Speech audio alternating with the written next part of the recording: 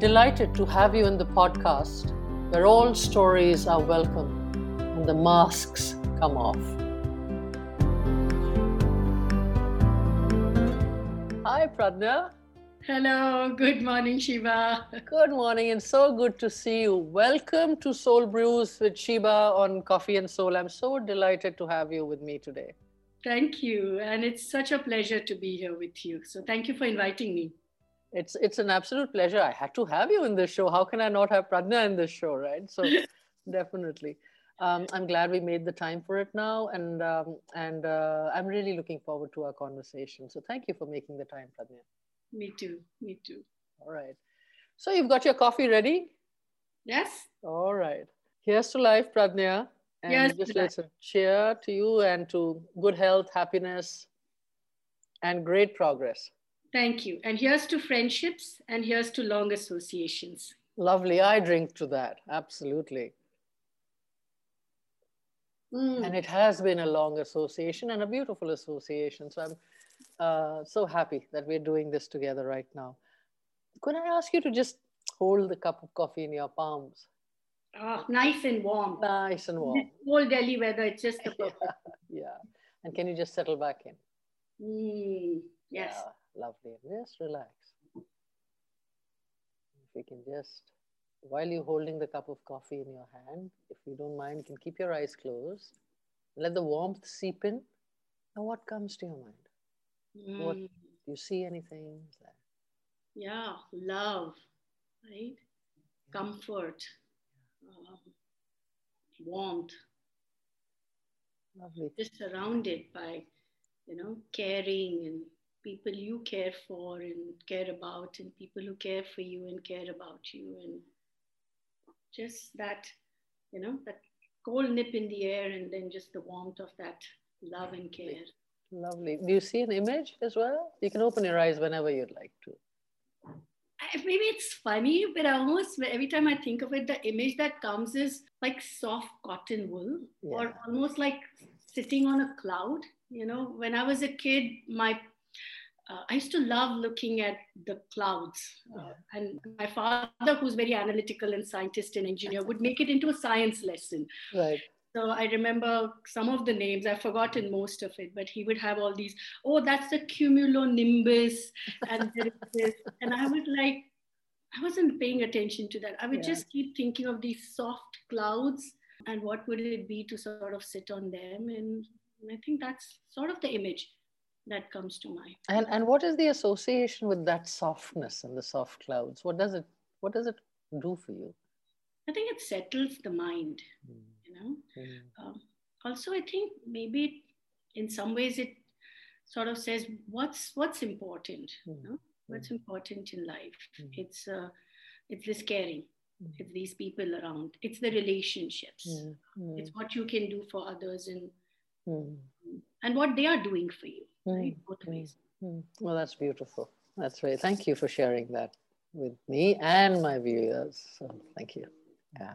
Pradnya, you've had a very interesting journey, right? Life has been interesting for you. And so it would be great for us to hear. Take us through your journey. Take me through some of your learnings, how life meandered for you, some of your high moments, some of your not so high moments where you learned perhaps a lot. Would love to hear. Yeah. Meandered is the right word for it, right? But I think there was one sort of, or maybe there were two sort of constants, Shiva, that I think came into play every time I made decisions. One was this strong sense of identity that I had with being what I call a scientist practitioner. And that comes from my training as an industrial organizational psychologist.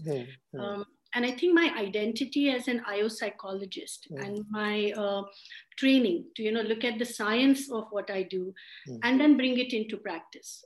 I think that has been one of the anchors. And I'll tell you in a minute how that played out. I think the other anchor has been my parents.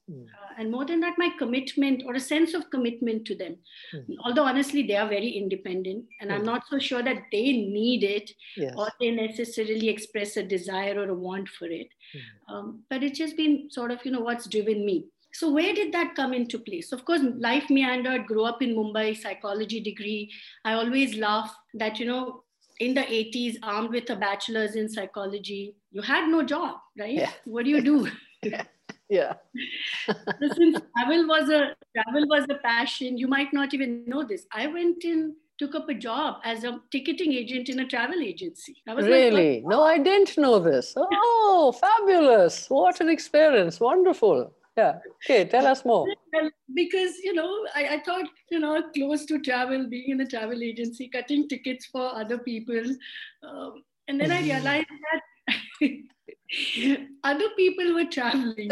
I was at my desk, right? I was right. issuing the tickets for them. Also, somewhere I realized actually it's a fun profession, and I met and there's some really, really nice, fun, interesting people in that. And I'm sure some of your clients and friends are in that industry. It's a great industry to be in, but I realized that I would have needed a little bit more academic challenge, which is why that whole scientist practitioner again. Sure. And so I think it was, you may now call it in hindsight a gap year or whatever. I wasn't really thinking about it that way, but I used that year to then apply for my PhD in industrial organizational psychology, went off to the US. Then, of course, did my studies, finished my graduation. Somewhere in between, again, while I was pursuing the studies, there was a decision point where I got this really high-flying job with a very well-known US corporate. I would have been in their high-flying HR leadership program. And it's so tempting, especially when you're a poor graduate student trying to meet ends meet, and there comes this, and someone thinks you're, valuable enough. I said yes, and then they waited, and then I said no. So again, I think it came back to that whole, because I could have been a practitioner, which is what, my chosen field of work is human resources and people development. I could have done that, but I felt that I wouldn't have then pursued the science part of it. I think they understood. So then I stayed on, finished the PhD, and then I got into the profession. So I think that has always anchored it. Where parents' angle comes is the move back to India. Of course, both. India has been exciting and wonderful career-wise as well. There's been so much, opportunity to have done things here. So I can't say that it was just the parents. But part of it was also the fact that could I see myself living so far away? And I'm an only child. Yes. So the sense of responsibility was a little bit there. Especially knowing that my parents will not, out of their own choice, move out of India, because they had lived overseas in their youth and had chosen to come back to India, right? And had chosen to live over here. So there was no question of them moving. So I think that was the other thing that came out as decision, and that played out a couple of times in my life. So I think those have been two sort of guiding principles, if I were to say. And basis those, you have made a lot of your decisions in your life, right? Is that how you see it? Yeah. Any regrets? None at all. No Anything you could have regrets. done differently, Pradnya? None. Always, right? Yeah. You look back and you say, yeah, I could have done this differently. So a couple of jobs, right? Or a couple of areas. I think I was very restless when I was younger. I think I could have stayed on longer and just stayed the course. Because after I chose to move on, people who are senior or people who knew me would have always had come and said, you could have just stayed on a little bit longer. There was still so much more you could have done there. And more importantly, people always said that role needed you a little more. Yeah, no, I understand. And then it's always there in hindsight. Whereas I almost felt that, I'm sort of done over here, or what else am I going to do? Or sometimes, some of the challenges just felt a little too overwhelming. And then it felt, might as well go and do something else. So I think those are a couple of times that has happened. That looking back, I said, I could have just stuck it out. There are always ups and downs. And that learning has served me well now because, Shiba, the most consistent that I've done in my life is commitment to my own business. So absolutely. Coming up on 10 years. Imagine that. 10 years. Pradnya, wow, well done. Wow. Wow, that is amazing. It's going to be almost 11 now in 21. Yeah. Yeah. And sticking on with it and growing, for example, your work in Hogan Distributorship and how you have grown the business, it has been remarkable. I've seen it. I've seen the various phases of it, and I see it with a lot of joy to see where you are today with it. It's wonderful, Pradnya. Thank you. And you've been a part of that journey because you were, and I want to recognize that you were my coach at two critical transition points in that journey. And I think coaching really helps. The first was just transition from being a corporate leader to a business owner. And I remember all those conversations we would have, both shift at an identity level. The reputation shift had happened, but how do you assimilate it at the identity level? Correct. And then a few years later, when it came to a different phase of running the business, maybe scaling it differently, right? Adding on the consulting pieces to the distributorship. Again, that was a very critical transition. And you were part of that journey, very much so. Thank you. And I thoroughly enjoyed that time, the conversations that we had. And thank you for making me a part of it, because it's rarely that you get an opportunity to help grow something with someone and be their thought partner or coach them through that. So it was an absolute joy for me. And I really appreciate the trust you placed in me for those conversations. What else? Tell me some more about your life and your learnings thereof. I see what anchors you, but how did it play out? Yeah. How it played out was, again, so my meandering happened because I think I just kept on doing what interested me, right? And going back to the Hogans, and you know the Hogan scales, the two things that have driven me, or the three, is really hedonism, which is finding sort of, enjoyment in life. The other one is affiliation, which is connecting with people. And then the third is aesthetics, which is, again, self-expression, doing things with quality. So therefore, what doesn't drive? It has never been about, or it has not been so much about the power, recognition, or the commerce. Yes, I know. And so when you're driven by a different set of drivers, sometimes it does look from the outside to say interesting choices you're making. I'll tell you a learning that I had, though, and anchoring back to the Hogans, because you and I know those scales so well. Yes.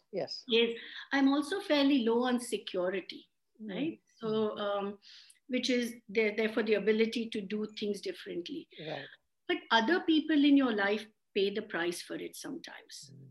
Because what I mean by that is, someone's lower, if you're lower a little bit on commerce and security, you're going and making choices driven by what you want to do and the desire and aspiration. And I'm sure, in inner purpose.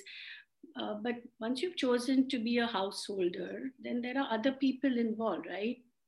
Your spouse with their career choices, your children with a sense of commitment to them. And that was my learning. Some of the decisions I made, I think Raju's been a wonderful and supportive husband. And if he hears this, I don't know if he will, but I'm sure he will. but I'm sure some of these choices that I've made has had some impact for him in terms of where he's chosen to live or what he's chosen to do.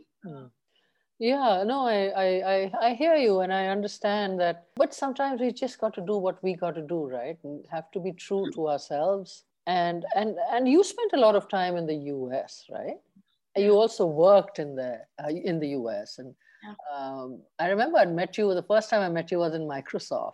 Yes. We'd come to explore coaching. This was how long ago, Pradnya? Maybe that was 2005 when I was the director for leadership development. That's coaching was its early years. Yes, exactly. And while I used to coach some of the senior leaders, I was looking for a coach for some of the new leaders. Part of assimilation, actually, the whole transition assimilation coaching. Exactly. And that's when we had come, me and I think David Leeper had come to explore this possibility with you. But you were off to the US at that time. Yeah, I was returning back to the US. So tell me more about that journey and how it was for you, transitioning back and forth. You've done some of that. Yeah, a couple of times. I think the move to back to the US was more just to gain another set of experiences, which is what our corporate VP at Microsoft at the time was this wonderful woman, Tanya Clemens.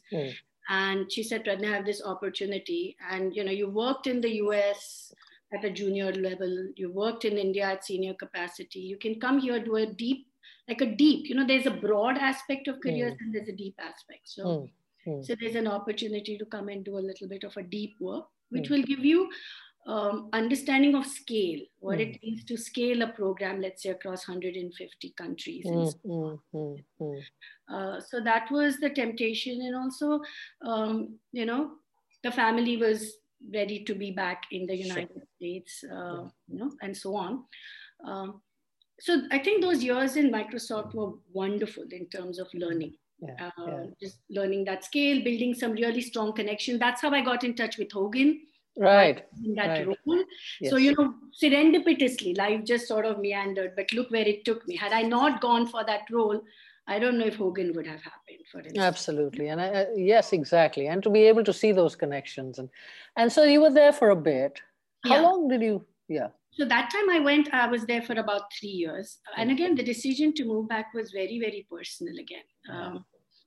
So came down a little bit to parents and a mother's sort of situation health-wise a little bit and so on. And the other part was, I have to share with the viewers over here, I had gotten used to being a working woman with the privileges of India help. I think, it's such a challenge to be running a home, looking after young kids, because my daughter was just in kindergarten, first grade, and son was still not yet in middle school, and juggling all of that. I found it very difficult, Shiba. Managing that. And that's where, again, my sink could have stuck it out. Had I just pushed it through for another 3-4 years, I'm sure I could have settled back into that way of living and being. But I didn't. And I sort of said to Raju, I said, I'm really finding it difficult to do both. And I had friends who had not come to India, and Indians, and they would say, we don't know how you run a home and a business in India. We won't find that easy. Because it's all about what are you used to, no? Correct. Exactly. A little bit of that. So I think that drove it. And then there was the opportunity to come back and sort of, which was always a thought I had always had, that at some point I will go back into, I will set up a consulting practice. And I'm so glad you came back, because look at the way what has happened with Hogan. And look at how far it's gone. And I'm sure Hogan, the principals of Hogan will be delighted that you made this decision to come back. The truth of it is, and that's where I feel empathy as empathy for women leaders. It's a challenge, right? When you're juggling both. It really is a challenge. It's true. And trying to find a via media or like a place of balance is very tough, because this is almost like a 90-10 balance, right? I mean, you don't have a 50-50.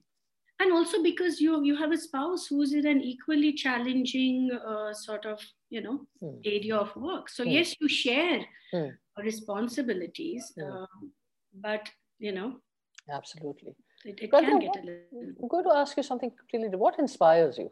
What inspires me is the opportunity to sort of have my learning, my education be applied in service of what I've chosen to be as my field, right? I think that really inspires me in the work domain. So the opportunity to apply my learning, the opportunity to continue to learn. I feel a big kick when, a lot of our work is done through our HR partners, for instance. So I love it when I feel I've delivered a win to my HR partner. So I think partnership inspires me, right? When their clients in their organization come back and say, great program or well done. So I think I get really a lot of kick out of that. So I think that's what inspires me in the work front. On the home front, what inspires me is just the opportunity to be available for my family, to help enable their own dreams or whatever they want to do. So I'll give you a small instance. Yeah, lovely. Love to hear it. Yeah. So for the longest, so my mother is, very scholarly, very well read. When she's now in her 80s, but she always had a passion for travel. And for the longest time, she was saying, I want to go to Istanbul. Okay. Okay. And of course, my dad rolled his eyes and says, suddenly his wife has come out of nowhere thinking she wants to go to Istanbul. So he wasn't that keen on it necessarily. Yeah. Right. But so I tried to cajole him. I said, why don't you guys go, or I'll take some time. And then one day I just made a decision. I said, you want to go to Istanbul? Great. Let's book. And we're going to go there. And so then, of course, I said, invited dad. I said, you want to come along? Because we're going to go to Istanbul. Yeah. And then my mother's sister, I asked my aunt, and she said she'd love to go. And so all I did was, and my cousins were, sort of smiling and said, because I was all excited, I'm going to go to Istanbul. Right. And he says, you're going to Istanbul with like 375 plus year old people, right? I said, yeah, but so that's what we did. We just went and we plonked ourselves for like 10 days. And that is fabulous. That is fabulous. It's what a thing to do. Well done on that one again, Pradnya. That's inspiring. That's inspiring. Yeah. They must have so loved it, Yeah. Yeah. What an amazing thing to do. They did. And probably for your mom, it must have been so fulfilling to have you. Yeah. She remembers it because, as she's becoming a little more frail, it's becoming a little more difficult for her to travel. And so I think that was like her big trip. And it was such a dream. So now I have to get her to pursue other dreams. She wants to go to Greece. So I'm going to try and get her to say, okay, let's find the time to do that. Maybe Athens. So we'll see if I can get her energized to do that. So I think a little bit of that towards the parents, and same with the children. They have their own aspirations, their own dreams. I know I can be a tough mother, but so reputation again. I think I'm being a conscientious parent. I'm sure they're thinking I'm a tough mom. But it's all about enabling them. No? Absolutely, it is. And if you are being a tough mom, they will not hesitate to give you the feedback. So you'll be aware of it. Oh, yeah. There's a lot of feedback, right? Right. Every day, right? Yeah. But I'm sure they also know how much you want to enable them and help them fulfill their dreams. Yeah. And I think that is the intention is that, isn't it, Pradnya? That always has been the intention. Has been, always. Yeah, absolutely. Is there a metaphor for life you have, or an adage you live by? You could have a few, that's all right, but something that, is your go-to thought or dictum in times of when you are at crossroads or stressed? Or... A river. And I'll tell you why. I mean, and maybe it's just a lot of people probably think of life as a river, but it flows, right? But it has a life of its own. And I think in Indian mythology, it's so beautiful because we personify rivers, right? And Brahmaputra, I think, is the only male river. Right? Correct. All other are women, right? Correct. So I think it just resonates so much. It flows. It it nurtures things around it as it flows. It nurtures a whole ecosystem within it as it flows, and yet it flows, and it continues to flow, which is its purpose. So there is a certain purpose, certain drive that drives the river, I guess. And I always think of my life, or if I can be like a river.